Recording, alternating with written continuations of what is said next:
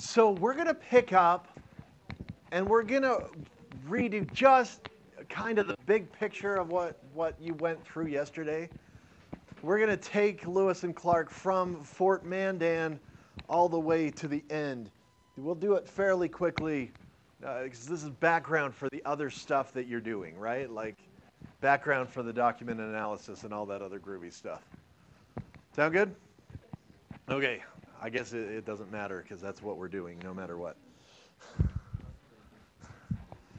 Okay, so for starters, they're heading up so they leave Fort Mandan. They have a few other guides. The most famous, of course, is Sacagawea, who technically, legally isn't even their guide. She's just some lady who's coming along because she's the wife of Charbonneau, one of their guides. And of course, she's going to prove to be the single most important person on the entire expedition. We call it the Lewis and Clark expedition. We should probably call it the Sacagawea expedition because she's more important than Lewis and Clark, maybe even put together. So in terms of survival, in terms of what they bring back, not as much. Now, they're heading up the river. And so picture their boats, right? What are their boats like? Big. They've got that one ginormous boat they call the keel boat or the Discover. The barge, they also call it that. And then they've got the pirogues, those little boats that they're bringing up. So they run into this, the thing you're seeing on your screen. You can imagine what their reaction was with this giant keel boat full of scientific specimens. They're not going to get that up the falls. It doesn't matter how fast they... Can you picture them trying to be like a salmon? Like, we're almost there. We'll get up the... It's not going to work. Challenge accepted. It's my new summer activity. Yeah, so they have to do... They call it portage. It doesn't matter if you remember the word or not. But what they do is they load the supplies they need into the pirogues and they carry them out and around. It's only about a mile, but have you ever had to haul a boat? In my family, we have 2 kayaks. Not that big, not that heavy, not that whatever. You pick them up, you're like, this is nothing. You haul them from up at the top of Willard Bay, from the parking lot, down to where the water actually is. And by the time you're down there, you're like, oh, someone please just... I don't want to be in the boat anymore. I just want to go home. Right? It's pretty far. Some of you know what I'm talking about, right? You've done this. So imagine hauling boats full of supplies. 1.5 miles is about the distance. 1.4 miles, if I remember correctly. I'm pretty sure I do.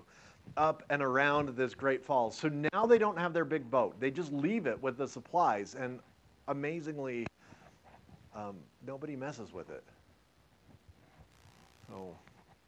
I guess the natives of the area aren't as into vandalism as modern people are. I don't know. So they keep going. They start heading up the Rockies. Now, this is where I'm going to give you some background that I left off your paper on accident, but you want to add it. Hey,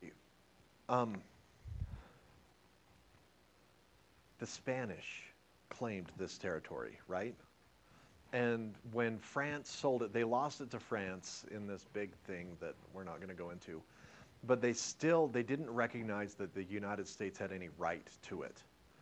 And so when they hear Lewis and Clark are going, they understand correctly that that means that the U.S. is going to bolster their claim to this territory.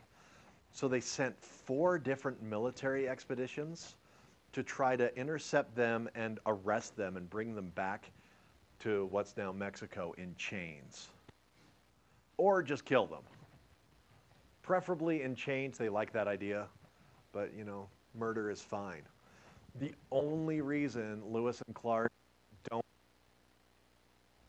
we haven't heard this story, or Lewis and Clark didn't disappear and we just didn't learn about them, it's because they never find them.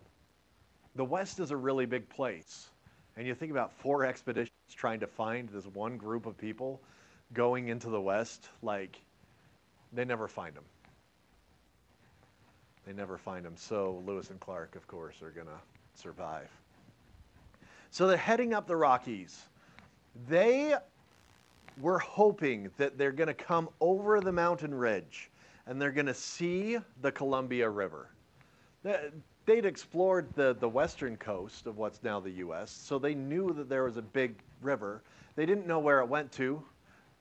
Why were they hoping to see this?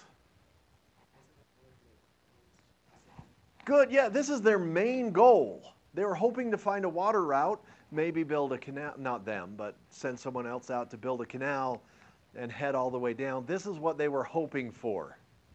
Of course, that's not what they see.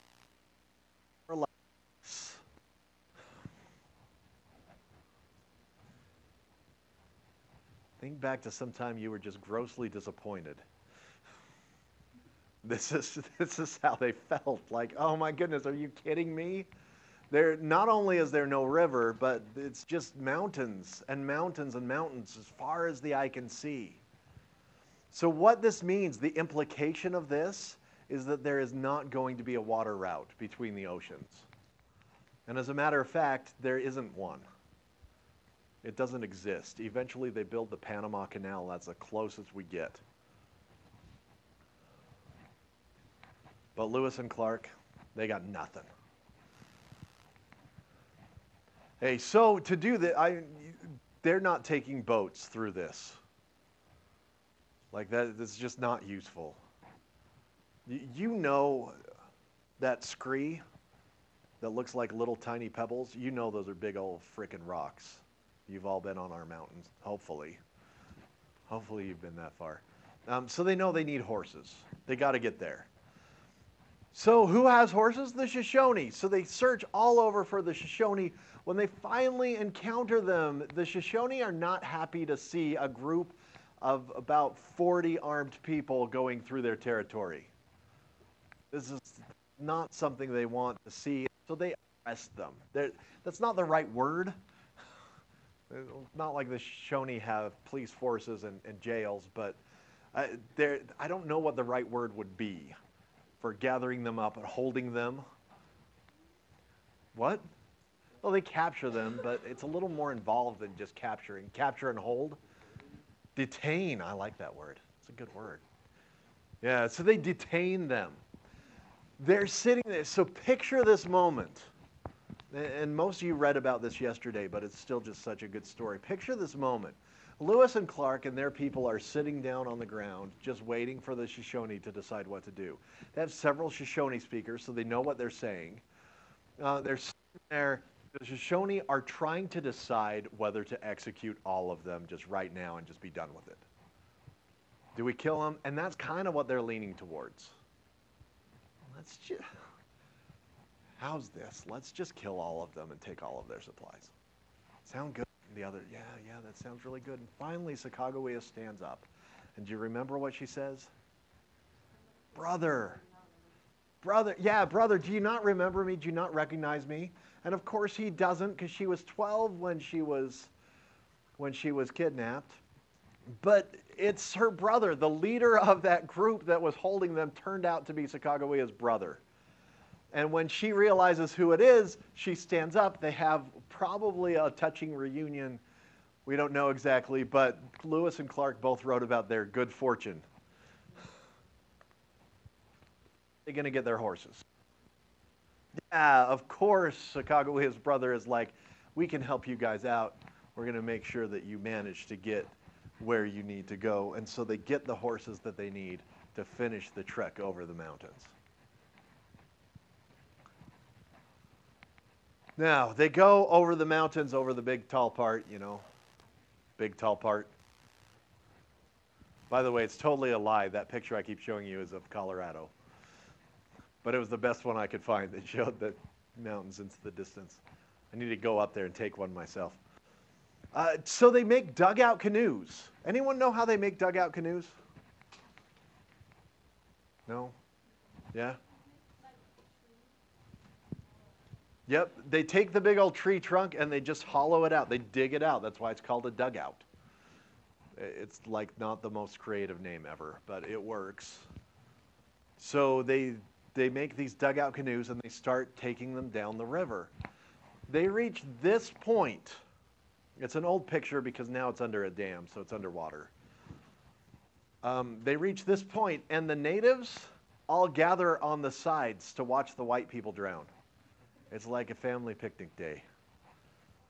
None of them did. They all survived. And so did their stuff. They made it over the falls just fine. People used to run them as rapids, but then they built a dam, so now they don't. And they make it all the way to the end. They see the Pacific. They're super excited. William Clark finds this pine tree, this little pine tree, and he carves this. Can you see what it says? William Clark, good. 19th. 1805. You can't see the 5. November 19th, 1805. Yeah, the 19th is the day of the month. Yeah, you're not losing it. See how it says 19 and then there's not really a great comma, but then 18 and you can't read the rest. Yeah, okay. And then what did he say? By land from the United States. Those 2 words are the words you need to know best. By land. And we're going to talk later about why those matter. By the way, this is not the tree. The tree fell down. It should be BY, but spelling hadn't been standardized. So, yeah, it's not purchasing the land. Yeah, it is. It's so fake. It looks so much better because it's made of bronze, actually. So, because when the original fell down, they did a statue of a tree with Clark's carving in it. There's actually a statue of Clark doing the carving, but this picture doesn't show the whole thing. I should have got a different angle so you could see that. Google it when you have a sec. So they spend the winter. They're going to build another fort. They decide to name it Fort Clatsop. But there's a little debate about where they're going to go. Now, the thing is, this is a military expedition, but they all respect each other enough that Lewis and Clark actually call for a vote about whether they're going to start heading back. Are they going to build over here? Are they going to build over here? And here's why that's significant. They give a vote to every member of the expedition. Including who? Including Sacagawea, so it's the first time a woman in recorded U.S. history has a chance to vote. Who else? You might not notice this one. Clark has a slave named York. York, a black man, has the chance to vote. They also have some Frenchmen, some native people, so everybody gets a chance to vote. Well, everybody, that's a lie. John Baptiste does not get a vote. And neither does Seaman, Lewis's dog. Lewis had a dog the whole time. You could see it. His name was Seaman, like the sea people, the Navy people. I don't. Why wouldn't you bring your dog on an expedition? I'd totally bring my dog. Why didn't I tell you Lewis brought his dog? Because I forgot. I just forgot to mention the dog. I don't remember what kind of dog it was. A golden doodle. I liked it. It was a big dog. A big beastly dog. Yeah, so he has his dog he takes with him. They do. The dog doesn't get a vote. The baby doesn't. And that's pretty significant. So they winter there. It's now 1806. In 1806, they start heading back. Look at the map. What do you notice? Idaho. What's different on the way back than on the way there? Good. Good. What else? They split up. Excellent. They want to see a little more of the territory. So on the way back, Lewis takes a shortcut. And then Clark takes a different shortcut. Clark ends up going down the Yellowstone River, although if you look closely, not in what's now Yellowstone. So he doesn't get to see that really cool canyon, but he sees some other cool things. Lewis makes it almost to Canada. explores a different river. Now, they get home in September 1806. How come it only took them part of the time? There's really two reasons. Why were they so much faster on the return? Yeah. Good. Yeah, good. They're going downriver. And so, of course, it's going to be faster. They're just in their boats and like, oh, this is nice. Yeah.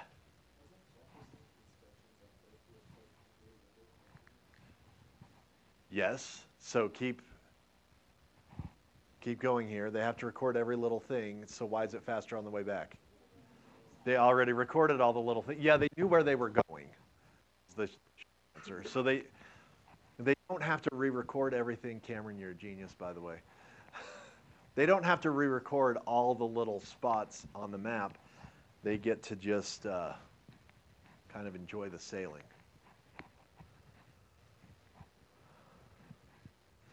Now, I told you at the beginning why we spent so much time on this. Why it was significant here. It's because I wanted to give you a few related documents to give you some practice with. I wanted you to practice with some historical questions, and we've done those things. But why is it important in a whole? What does really matter? I'm going to give you a whole bunch of reasons. The first one is this is the beginning of the expansion into the West. We talked about the frontier going over the Appalachians or whatever, but the West is a geographic region, the U.S. west of the Mississippi, the part of the U.S. where we live. This is the beginning. This is the beginning of that expansion.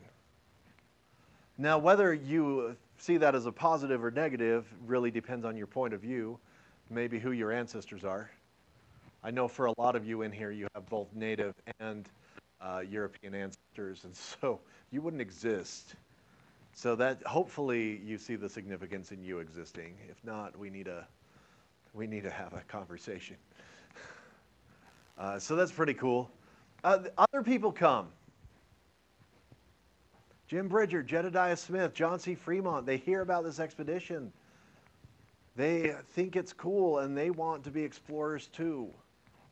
Inspires this whole generation of people to come west also. Now, Lewis and Clark were not the first people to come over. They weren't the first people to go all the way across. They just did it in such a way that it was able to inspire everyone else. They recorded their information so much, which gets us to this one. They're maps. You've seen old-timey maps that are crappy, that end with something like, "Here there be dragons," or whatever. But if you look at this one closely, if we put this into a modern geographic information system and compared it to a modern map, we would know exactly where we were. Their maps are well made. And future settlers, future explorers, they all use these maps.